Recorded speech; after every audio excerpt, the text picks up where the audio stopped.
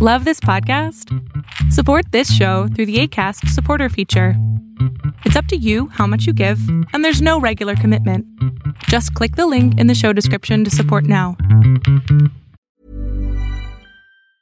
If you thought the only way to get a more defined jawline with natural-looking results was through surgery, think again. Juvederm Volux XC is a non-surgical injectable gel filler that improves moderate to severe loss of jawline definition and can help you achieve natural-looking results with little downtime. Even better, this improved definition lasts up to 1 year with optimal treatment. No maintenance required. Improve jawline definition for a smooth, sculpted look with Juvederm Volux XC. For important safety information and to find a licensed specialist, visit Juvederm.com. That's Juvederm.com. Not for people with severe allergic reactions, allergies to lidocaine, or the proteins used in Juvederm. Common side effects include injection site redness, swelling, pain, tenderness, firmness, lumps, bumps, bruising, discoloration, or itching. There's a risk of unintentional injection into a blood vessel, which can cause vision abnormalities, blindness, stroke, temporary scabs, or scarring. Talk to a licensed specialist to find out if it's right for you. Fiction, science fiction, horror, fantasy, crime, LGBT, thriller. You have now entered the House of Mystery with your hosts, Eric Shapiro, David North Martino, John Copenhaver, and Al Warren. Heard on KCAA 106.5 FM Los Angeles, 102.3 FM Riverside, and 105.0 AM Palm Springs. Welcome back into the House of Mystery. We are at the interview part of the show. Joining us today, we have an author, and he's just got a fantastic background. So I'm just wanting to talk to him a lot. So welcome, Jeff Simon. Thank you. Thank you very much for having me. Now, Jeff, you've got all this stuff going on now. Your website, Forensics for Fiction, and all that stuff. Where did you start with this whole writing books and forensics and all this stuff? Where did that start for you? I am a federal forensic investigator and have been for 20 some odd years. And I then started living with a writer, and he would ask me all of those important questions of, what's the best way that I could kill somebody in this scene? Or how would you dispose of this body? And great. Through him, I sort of was introduced into the writing community, and it was very shortly after that I started receiving invitations to speak at different conferences or different courses or whatnot. And as I would teach, I would have many a writer come up to me and say, I would love it if I could just have what you're saying on my desk as a reference so I could flip back to it. And I got enough people saying that it actually didn't seem that far-fetched anymore. And so I started doing a little bit of research of what's out there on sort of accessible forensic topics for somebody who wanted to do a little bit of research. And there's some good material out there, but a lot of the material falls in one of two camps, I found. They're either way, way, way overly technical. They are the technical manuals that the actual forensic person who's out in the field is studying, right? Or they're complete fluff that somebody who's never even, spelled forensics besides looking up what TV show is on next, decided that they read an article once and now they're going to write a book. And there's still good information out there, but I found a lot of those just didn't have any depth or just was really veering sort of in the wrong direction of how things actually were. And so I decided, what if I aimed for the middle ground? What if I created a series specifically directed at the author or somebody who wanted to do research that wasn't overly technical, but still was accessible? that gave them the correct information, but was manageable in a research type of study, so that they didn't have to go out and do these things themselves, but they could speak knowledgeably about it, use the jargon that we use out in the field, and know what the actual techniques are. And so that's where Forensics for Fiction, that series, was born, I guess. And my idea was every book would focus on a specific forensic topic. Right. I find that interesting because now, is it mainly fiction authors that come to you, or do true crime authors as well? I've had some true crime authors come to me. My husband writes fiction, and so my introduction into the world of authors is primarily fiction. But I get all sorts of people coming and asking questions. I get romance writers coming and asking me questions. So giving dating advice. That's exactly. Well, that's crazy. No, because I've thought about that, because I've been all true crime. So it's interesting because it's something that could probably help me understand some of the aspects of what I'm writing about, rather than just kind of guessing or winging it, you know. Sure. Fiction always that totally impresses me, because where do these writers come up with the complete theme and people and characters? And some of them do it so well, right? Like they've got really well developed characters, and they create a whole story. I find that amazing.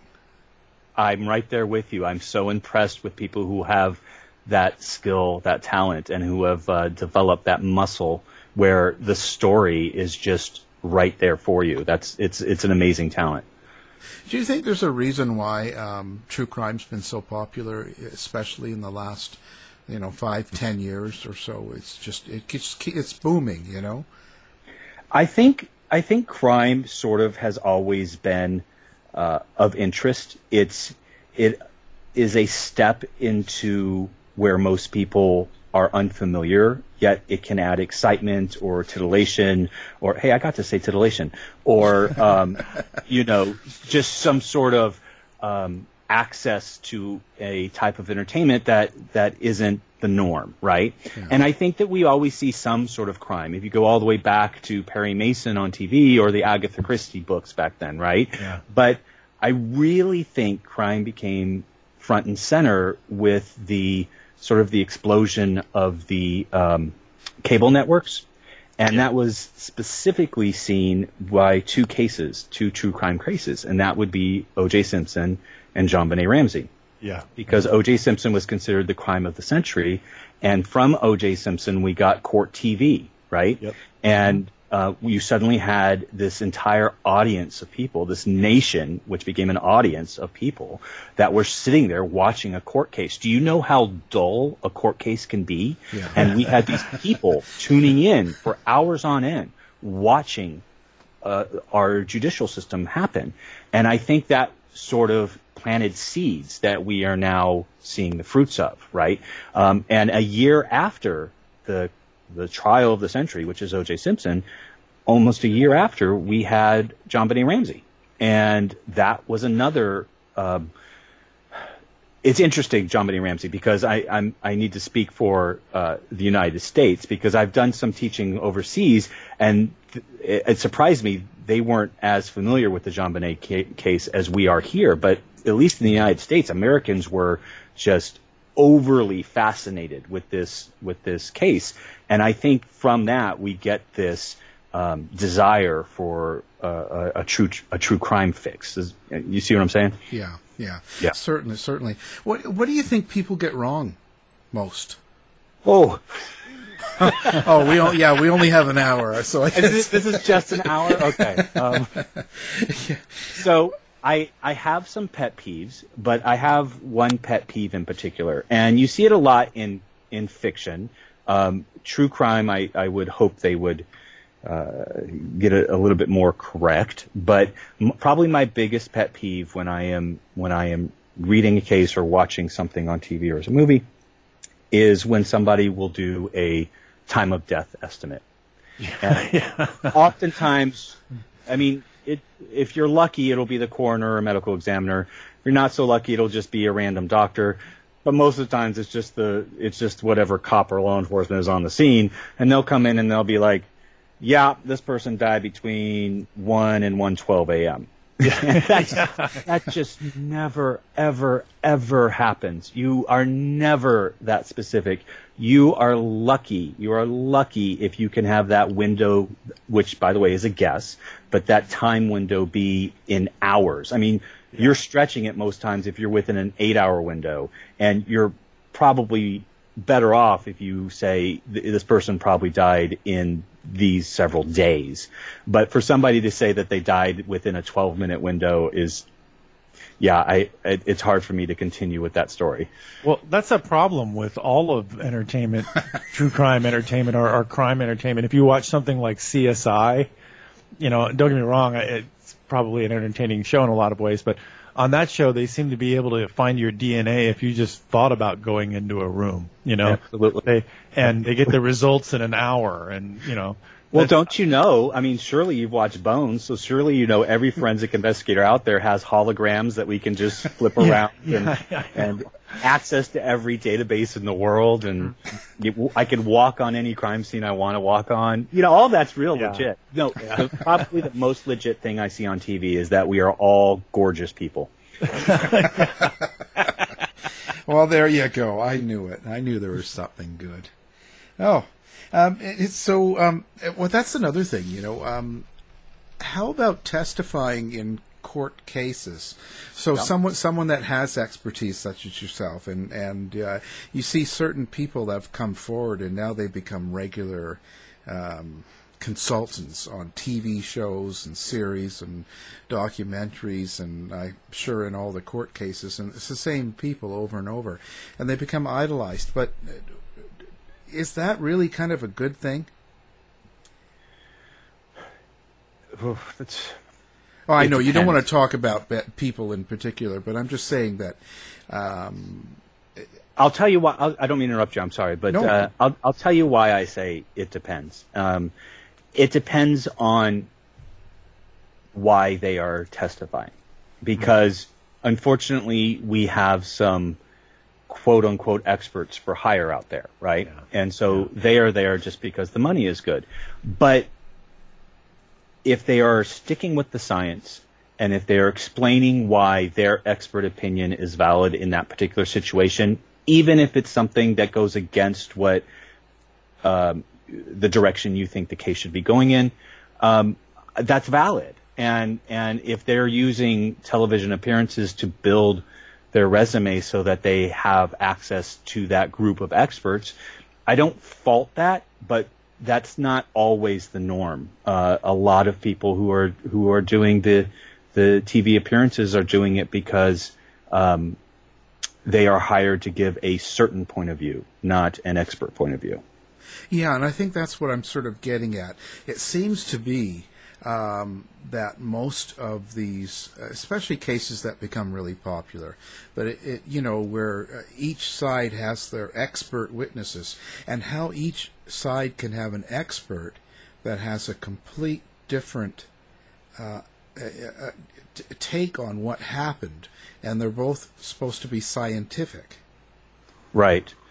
Now, the fun part of forensics is it's based in science, which is what I love, but where differences can legitimately occur is in the interpretation of the science to the scene, okay, if you see what I'm saying. Yeah. And so I can do a blood spatter analysis, and another person could do a blood spatter analysis, and we can come up with the same results. And then I can say, well, a possible scenario where these results fit is this scenario. And somebody else can come up and say, well, I have another scenario where this result fits. And so it is possible to have different opinions, but that's where we need to be careful in this country, which the skill that we've lost is the skill of discussion and the skill of being able to be open to a different interpretation. When you're talking about the science, that's where I'll make a stand, because the science is often sound, and most times that science shows what had to have happened. But I'm just saying there can be a possibility where more than one action could have produced the same result. Am I making sense? Oh yeah.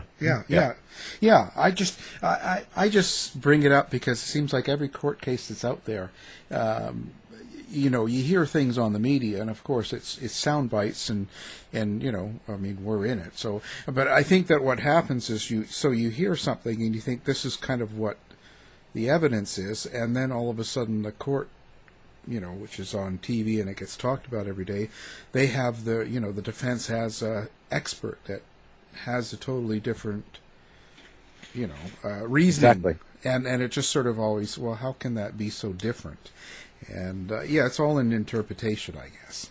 Well, and isn't that also, excuse me, I didn't mean to interrupt, I was just going to ask you, isn't that sort of a leftover in some ways from that whole OJ era where all these people became talking heads during that who were on the nightly news, and they bring on somebody for this side, and somebody for the defense, somebody for the prosecution to argue that, and then we sort of became used to that and invested in that, and all those talking heads then went out and did the same thing with other cases, and now we sort of have this idea that everything is an adversarial discussion when in many ways, the facts should get people to agree. Exactly. But that same case, that O.J. Simpson case, did a lot for this country's perspectives, attitudes, and really how law enforcement acts and how the judicial system reacts. And what I mean by that is, do you know that in the O.J. Simpson trial that the defense never said that O.J. didn't do it? Yeah. Uh-huh. Their goal was not to give him an alibi. Their goal was not to, quote unquote, prove his innocence. Their goal was simply, and they did it expertly, was simply to put a question mark over every piece of evidence. That's because right. In this country, in the judicial system, if you have a felony crime and it's a criminal court case, our burden of proof that the threshold we have to meet with the evidence we present is called beyond a reasonable doubt. And if they can introduce a reasonable doubt, then you can't consider that evidence. And if they can put a question mark over every single piece of evidence, then suddenly you don't have anything to consider. And if you don't have anything to consider, you can only come back with one ruling. And let's be specific here. Not guilty does not mean innocent. That's it right. means we could not prove guilt. Yeah. So what? I don't know where I got off on that tangent, but there you go. Well, you go. You just no. I was just wondering about. So, what's your opinion on trial by media then? The whole idea of everything being televised. When we talk about the O.J. Simpson case and the things they did to Marcia Clark and the things they did to Judge Ito, right or wrong, but.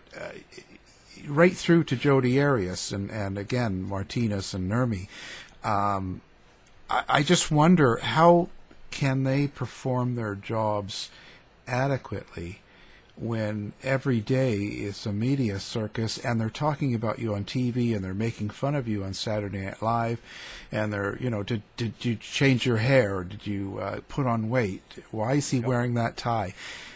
How can you actually perform properly when you've got the whole country watching? Yeah, it's. I have very strong opinions about this, and I don't want to say I'm right. P.S. I am.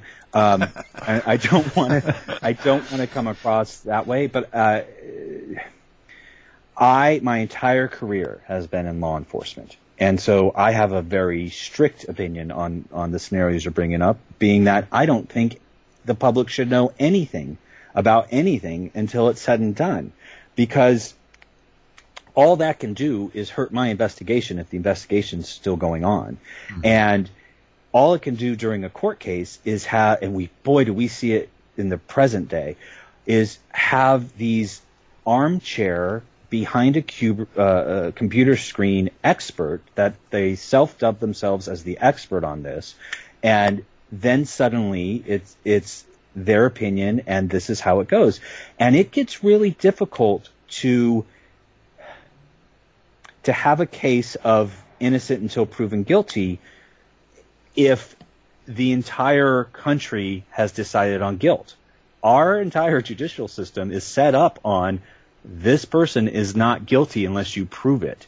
And it's not proven until the verdict comes in.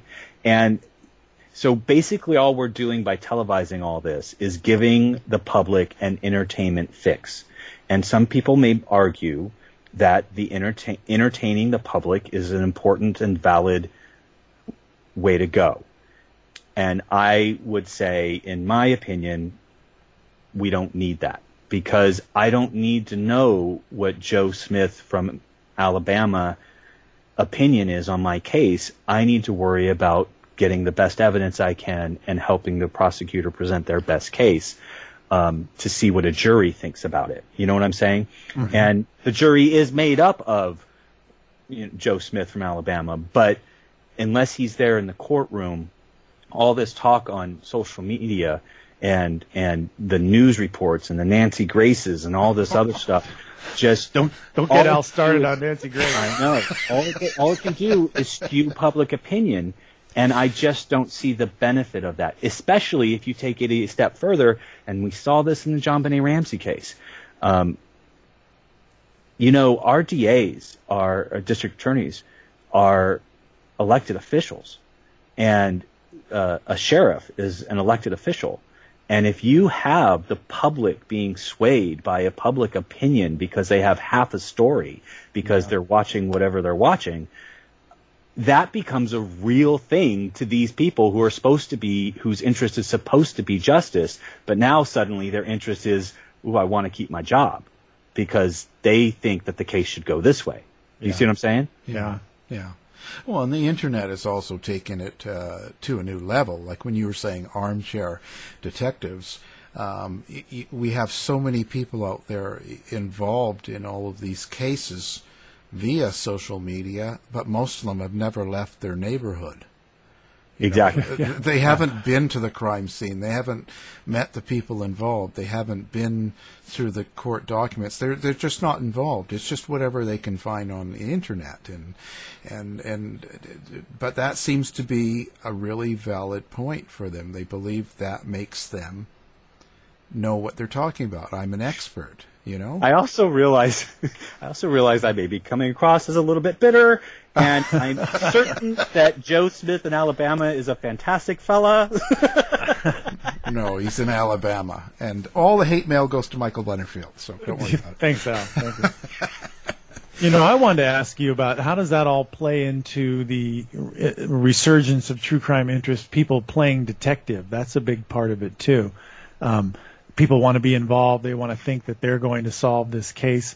So the material that you provide, I'm a writer, and I've always depended on people to help me understand a lot of these issues because, the whole issue of forensics has changed drastically in the last 20-something years. It's not like in the 70s where it's just fingerprints and whatever. But how much do you think the public interest? Are not whatever. I'm kidding. Yeah, but you know what I mean. It used to be a lot easier for a writer to write out a crime story because the parameters, it was much a smaller issue in that way. But Yeah. once you start talking about DNA and forensic genealogy and so many of the other techniques that are being used, how do you keep up with that, and how do you keep people informed on what they need to know about what's going on right now? Sort of a multi-layered question. So I may come of it from a couple different sides, if that's all right with you guys. So I've got so many things going on in my head. So let me break down the topics. I've got my job and what I'm doing. Mm-hmm. I've got the court case and what we present, and I've got the writer themselves and what sort of responsibilities do they have. And so what I do with writers, especially with my Forensic for Fiction, is I try to give them access so that they can have accuracy in their writing. And I want them to have accuracy, and their audience and their readers demand accuracy. But there are times that I don't want it to go so far that it's so accurate that the term I say to the authors is that your book for entertainment becomes an instruction manual. Yes, right? yes. That we are actually teaching criminals how to get away with stuff, right? Yeah. And I don't think that happens a lot, but I think there are certain things in which that could happen. For example, I will never give a consult for anything that has to be specifics about building an explosive. I think that doesn't. Oh, yeah. I think that you can put a bomb in a story and talk about the aftermath of a bomb in a story, and that's fine. But if you talk about your character going and buying ingredients or your character building a device, I think that crosses a line. Yeah. And I think that is too accurate, because at that point you are an instruction manual. So as far as that's concerned, and sometimes we have a lot of shows on how does an interrogation happen, how does an interview happen. And there are a lot of valid techniques that we use that are now out there in fiction. And that makes my job harder because it just makes our criminals smarter, right? And so there's that side of things. But I am also a proponent for accuracy in your writing. And I don't want you in your writing to be like, well, we had him handcuffed to a chair and a light over his head and we slapped him around. Rubber hose. That is not accurate, and that is not what we do. So there is a line there, right? But in the realm of the courts, there are some people that believe in it, and there's some people that don't believe in it. I will only talk on my experience, and what I'm specifically referring to is what some people call the CSI effect. And what they mean when they say the CSI effect is that the TV shows like CSI and NCIS and Bones, and name one of the 2006 forensic shows that are out there right now, have sort of educated the normal person that we now have on our jury.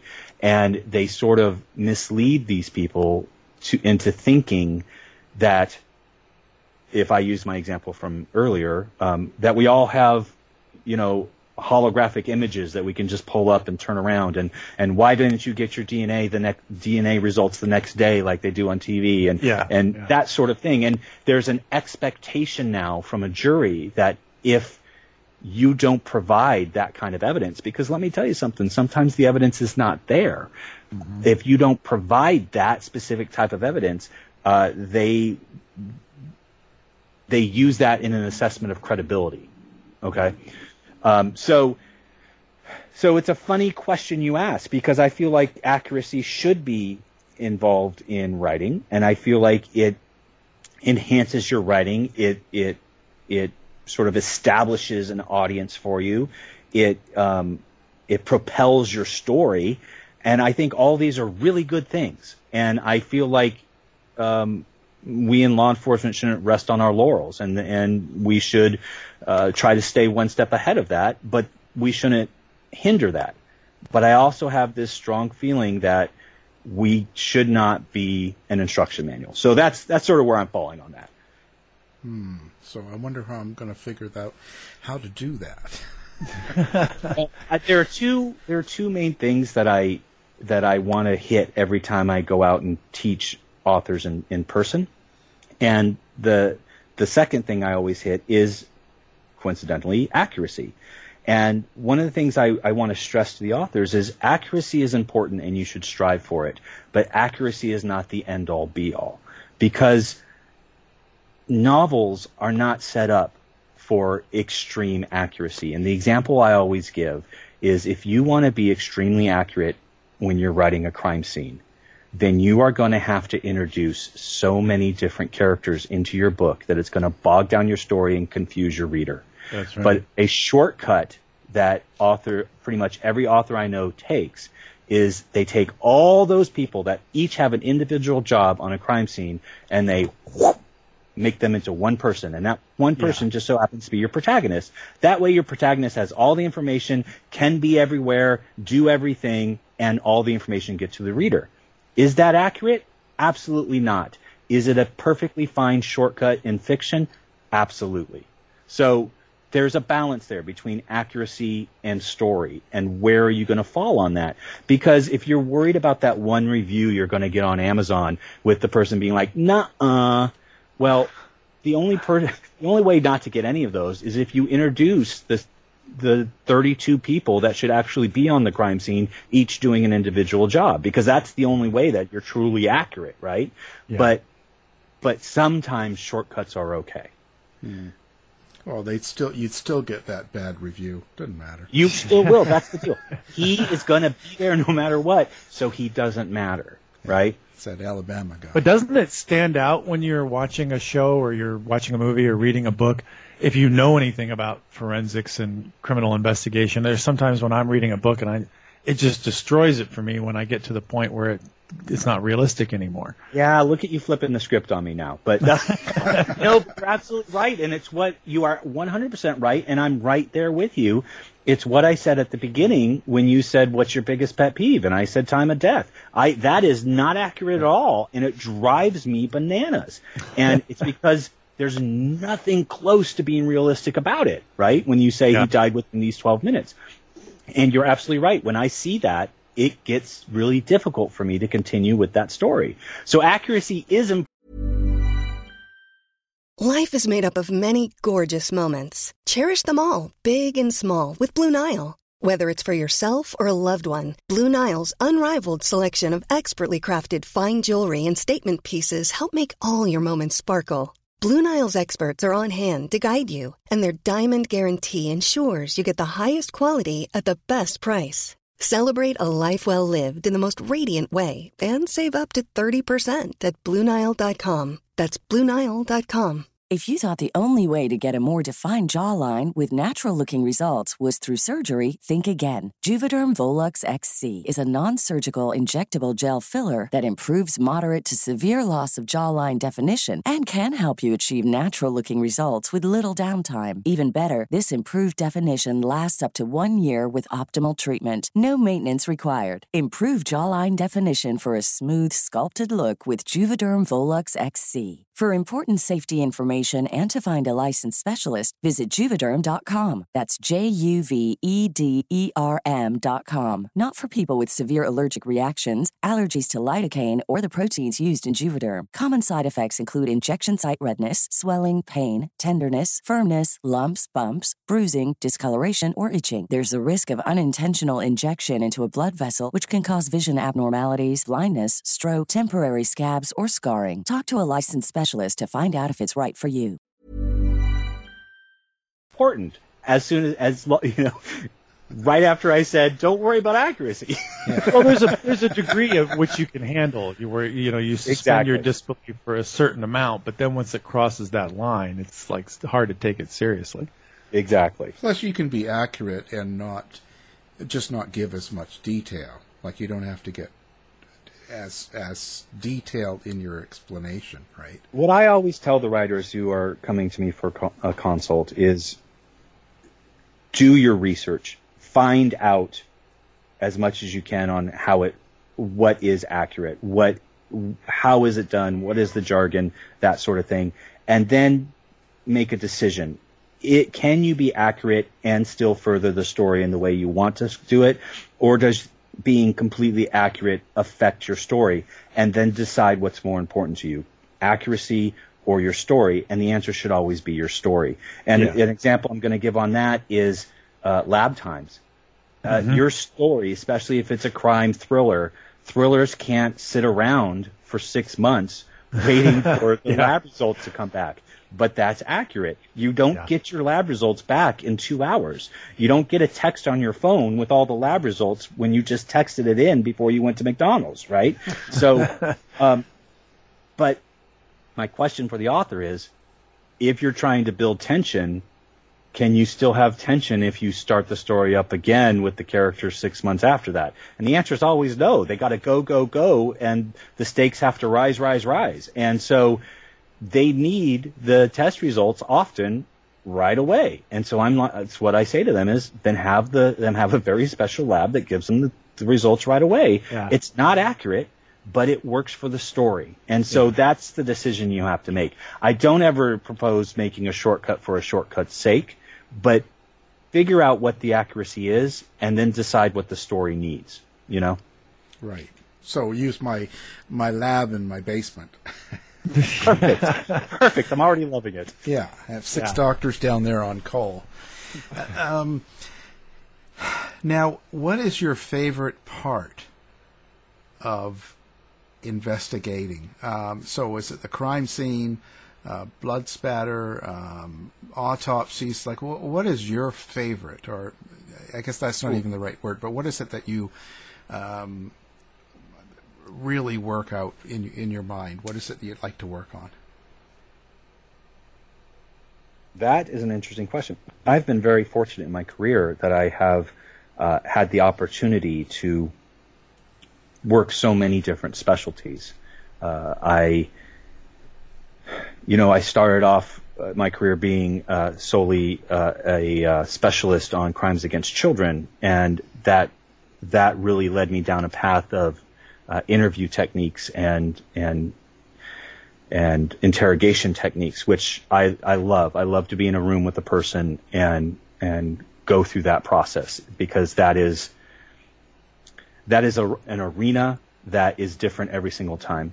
But then I also had another job in which I was the chief of criminal investigations for the Federal Medical Examiner's Office.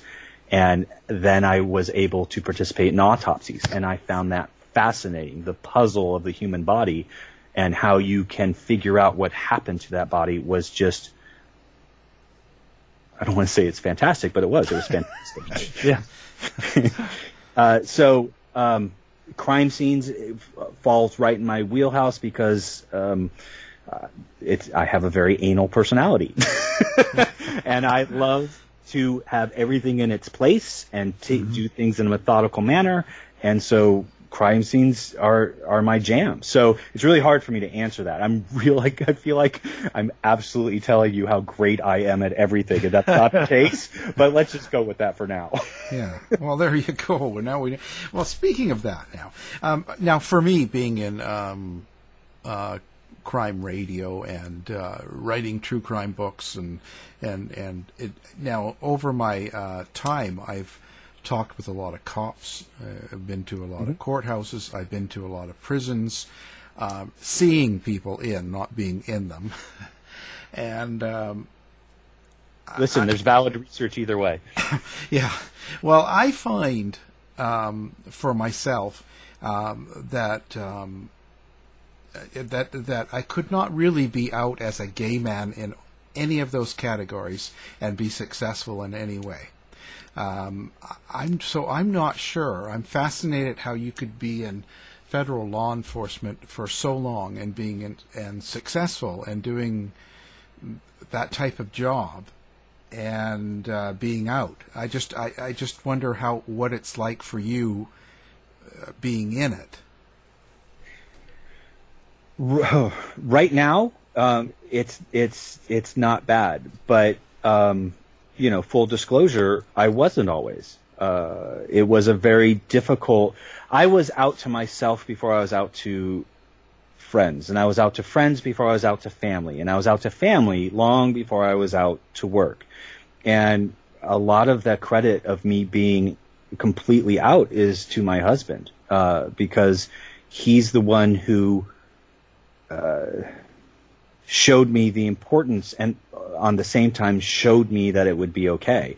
So I take very little credit in being an out federal investigator because I wasn't for the longest time of my career.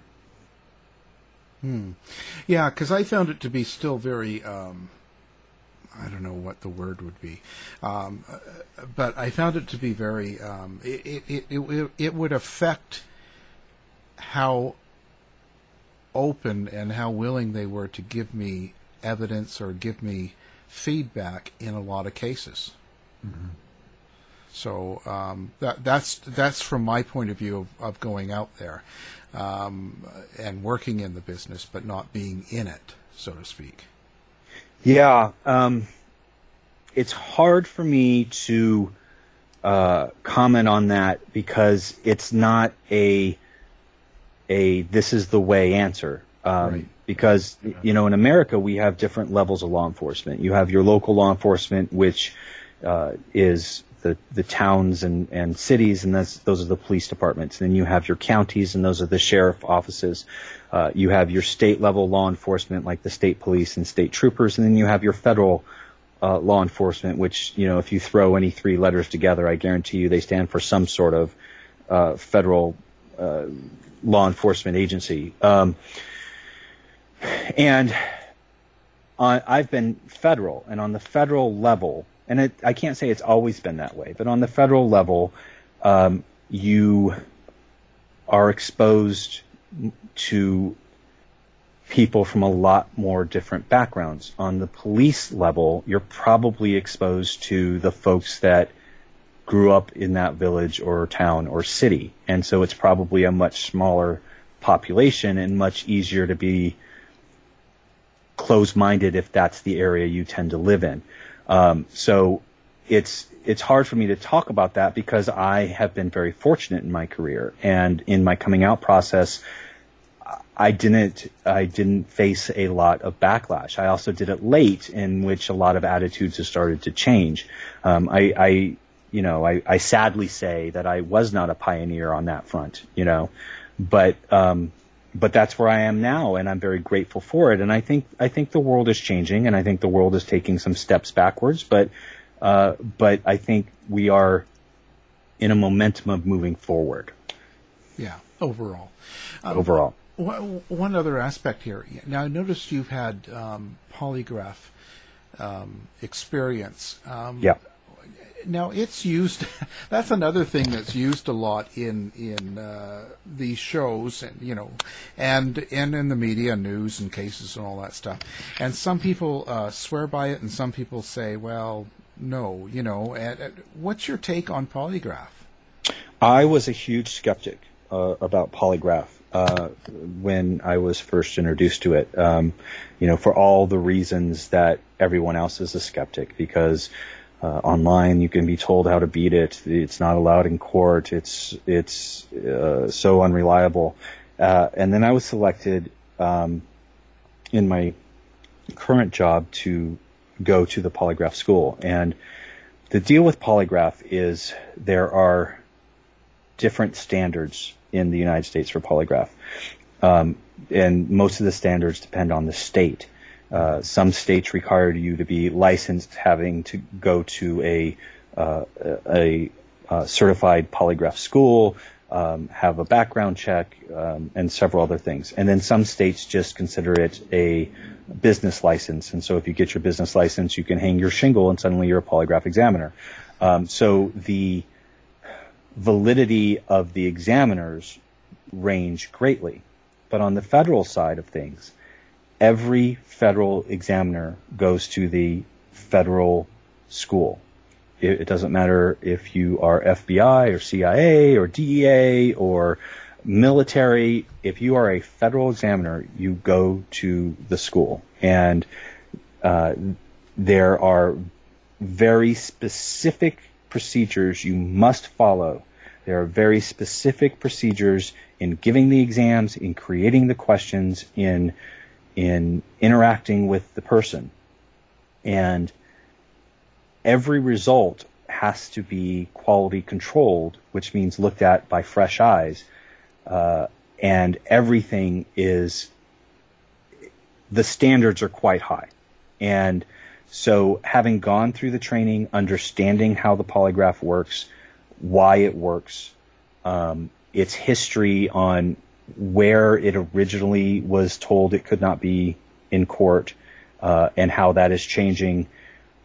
With that better understanding and knowing the science behind it, I'm a big, big, big proponent of it now.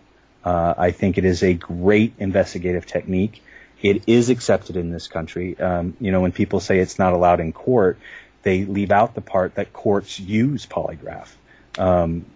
If you are a sexual offender and you are up for parole, one of your parole requirements may be to go get a polygraph examination every whatever the period they decide you have to do it, to prove that you haven't, gone back to your old ways. And the court takes those results of the polygraph in those situations, and those are serious situations. So I'm using that sort of to show you that a polygraph instrument can be extremely accurate and can be extremely reliable, but it gets a bad rap because not everybody has to follow the same rules. But if you're a federal polygraph examiner, you have to follow those rules, or you lose your certification. So it's more about the standard of the person giving the test. It's all about the person giving the test. Yeah. Yeah. Now, you have participation in high-profile cases and attacks. So like September 11, the war in Iraq, space shuttle explosion, bombings in Bali. What kind of involvement did you have in cases like that? Most of those cases happened while I was working for the medical examiner's office. And so we were the federal level medical examiner's office. So we dealt with any high-profile case, any military case, any case that was deemed as terrorism. And so when September 11 happened, we were the office that had to take care of the bodies. Now, our office was in the D.C. area at that time. I lived down there. And New York, this was bigger than anything our office had ever dealt with, September 11th. And we were overwhelmed, and we didn't know quite where to go because there were 3 different sites. And during that initial time, New York called and asked if they could, the New York Medical Examiner's Office called and asked if they could take care of the New York bodies. And we said, yes, please do that. And so New York did the vast majority of the New York victims, but we did all of Pennsylvania, all of the Pentagon, and then we took over from New York afterwards. What's it like for someone like you that's, you're involved in it and you're involved in the science and trying to find the truth behind these cases and different things that happen? How do you deal with all the conspiracy that flies around about these different cases and the Alex Jones type thing? And yeah, it's faked. It's not real. Those people didn't really die. And even now with all the COVID-19 and all the stuff about, it's not near what they're saying. They're making it up. It's a hoax and all this stuff. And it gets around. How do you deal with that yourself? Being more in the scientific and reality part of it?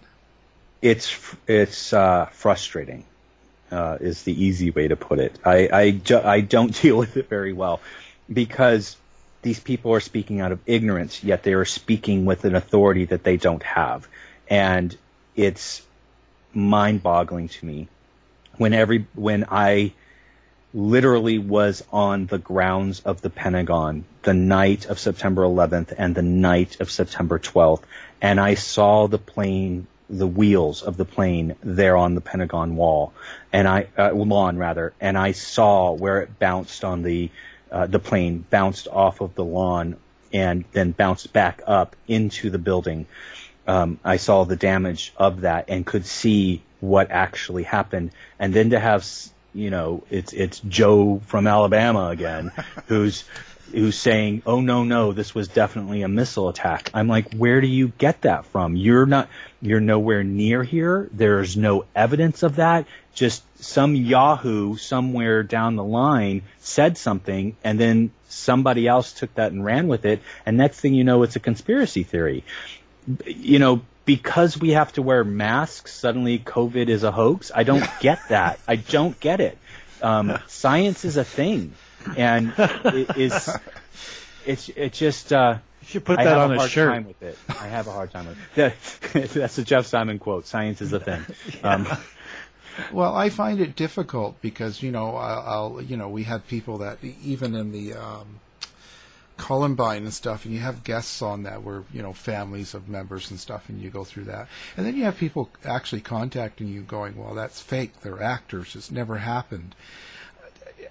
I just want to call people stupid, but not everybody can be stupid, so how come we have so much of it? I'll tell you, you can go crazy trying to either A, figure them out, or B, prove what they say is ridiculous and or wrong. You can absolutely drive yourself crazy.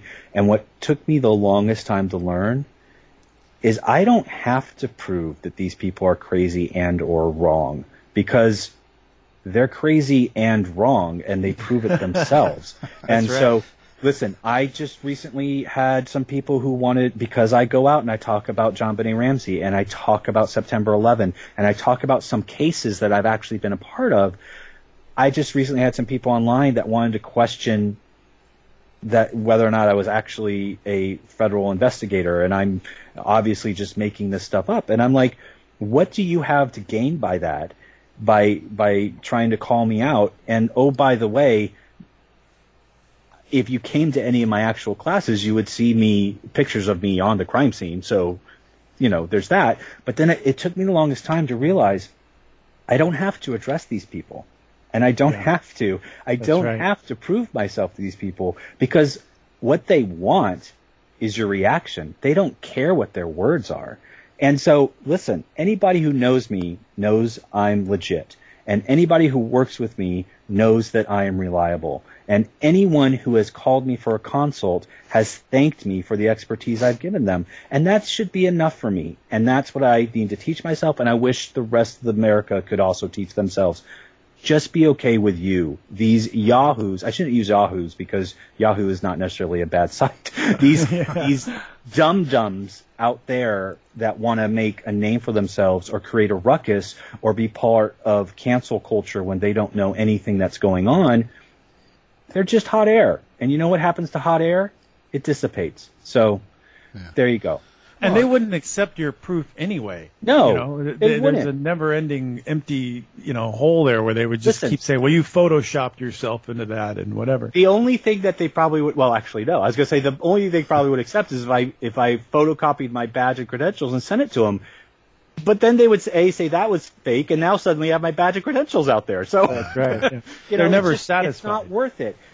They're never satisfied. So, I mean, you can have scientists telling us day by day about this virus and why masks are important and why social distancing is important. And you're still going to have people who think that it's suddenly a Second Amendment thing and they have to go march on the Capitol without masks but with guns, because that's the way you fight a virus. So, listen, you don't have to prove that they are wrong or stupid. There. I don't know if I should be so pointed on this conversation, but I am. That's all right. Yeah. I'm always that way, and but everybody knows I work for the CIA, so. I recognize you. You work for the Culinary Institute of America, Al? I didn't know that. Yeah, I cook them real good. What if we just ended up this entire interview just talking about food now? Yeah. No, that's it. No, it's I find it interesting, and it's like I just don't know where it's all going to go. There's such a challenge for science right now, and when you have been on a case too, that's popular, like it's like the Chandra Levy and that stuff like that.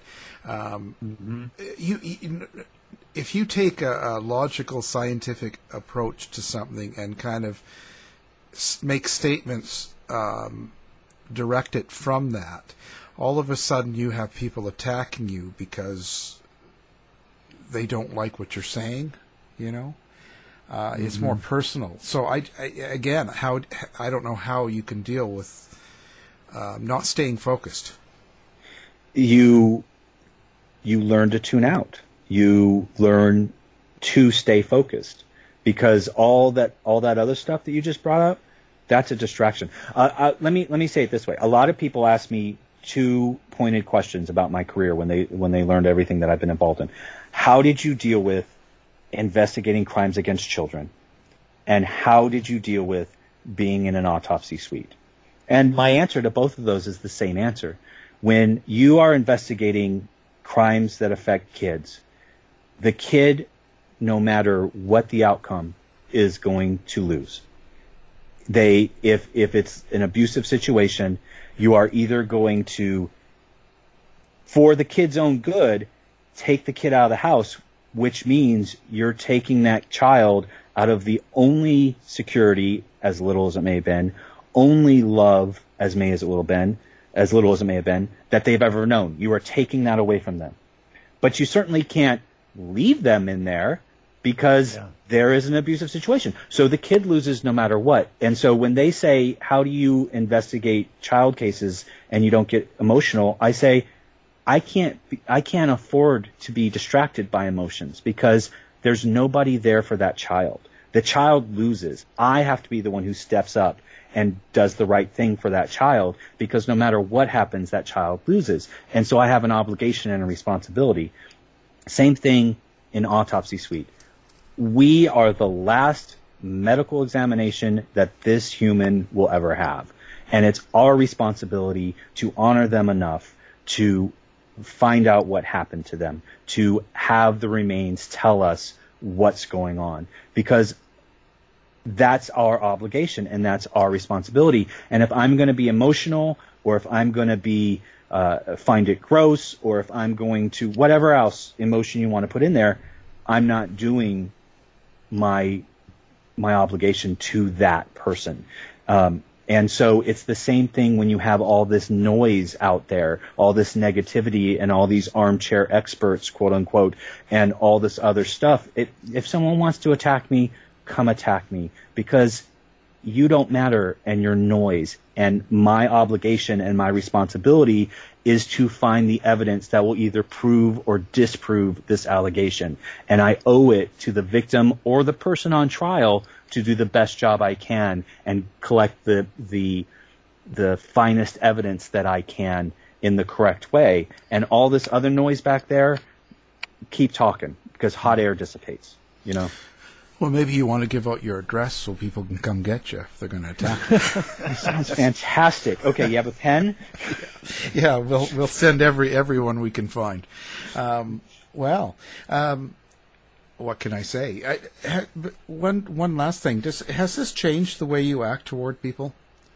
Like what I mean is, when you see all this stuff, like you're in the how children have been mistreated and murder scenes and all this stuff for years, do you automatically are you on guard? Is what I'm saying. Like, do you always think, because people do a lot of really nasty things, right?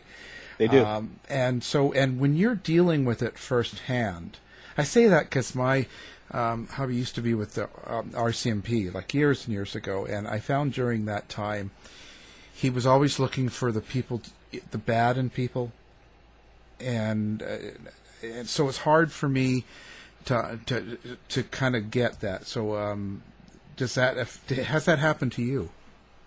Yes. I don't want to say I'm looking for the bad in people, although I know why he said it that way. I think when I'm done saying what I'm going to say, it'll probably be the same thing. But it's not that I look for the bad in people. It's always that I am aware. And what I mean by that is, if we go out to a restaurant, which is not now, by the way, because we... Well, that's your right when to I go. used to go out to restaurants, I will, if I at all possible, I will position myself so that my back is against the wall. And that's not because I'm nervous about anyone that's behind me, but that's because I want to see the room. I want to see who's there. I want to see what's happening, and I want to see the exit points. I am comfortable having knowledge, and I am constantly observing, and I am constantly aware. And if there is a screaming child, I am aware, and I pay attention. Now, does that mean I get involved? No, because you don't know what is going on. You don't know if that child is throwing a tantrum. You don't know if that child has a legitimate issue, or you don't know if something is actually going on. So be aware, and just ignorance is not an excuse for this line of work. And so I am always analyzing the people I'm around. And that probably doesn't make any of my friends feel comfortable now. No, and that's sort of what I mean, and that's sort of, I'm used to seeing that in someone else anytime we're going somewhere. The same thing, back to the wall in a restaurant. It's just, I'm used to it now from being on the other side of it and being with it, but I just wonder if that affected you, that's all. If it must bring you kind of some sort of, I mean, you've seen a lot of bad things, and that people do, and it's got to wear on you. It's kind of what I mean. Believe it or not, though, in that you also see a lot of good things, and That's right. So people are going to let you down, and on the flip side of that, people are going to surprise the heck out of you, you know, in a good way. And so with all that, is my answer yes? I forgot the question. Yeah, it's all good. We're all happy here. That's one of the things that always interested me about true crime since I was a kid, was how society reacts to it, how the good people rise up and try to help, and, you know, the dedication of law enforcement people. So there's always, you know, there's a dark side of these stories, but there's also some positive stories in them too. Yeah. When they go low, we go high. Yeah. Anyway, well, now, Jeff, let's talk about your website and books and stuff like that. So where do people get a hold of you? I am pretty much the only Jeff Simon I know that's out there on the interwebs. Jeff with a G, Simon with a Y. So my Facebook and Twitter are the Jeff Simons. You'll know me by my perfect profile picture of the blue background, white fingerprint. But my books can be found pretty much anywhere books are sold, online or out in the world. But I have a website, forensicsforfiction.com, or you can go to jeffsimon.com and it takes you there as well. And again, the Forensic for Fiction, I have 3 out right now, and they are just topic-specific forensic books to help introduce the author to different forensic topics, techniques. Fantastic. We'll have that on our website as well, so listeners can just do one click and find you. And if they email me, I'll give them your home address and they can come get you. I warned you about him. You did. I should have been aware. Be aware. Well, our guest has been Jeff Simon, Forensics for Fiction, and we appreciate you talking to us today. Gentlemen, it's been a pleasure. Thank you for having me on. Thank you. To find out more about our show, guests, or to listen to past shows from our archive, please go to www.houseofmysteryradio.com.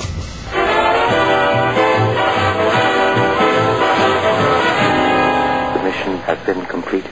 The end! By George, he's got it! It is the end! I'll tell you. If you're lying to me, I'll be back. This has been a production of Something Weird Media.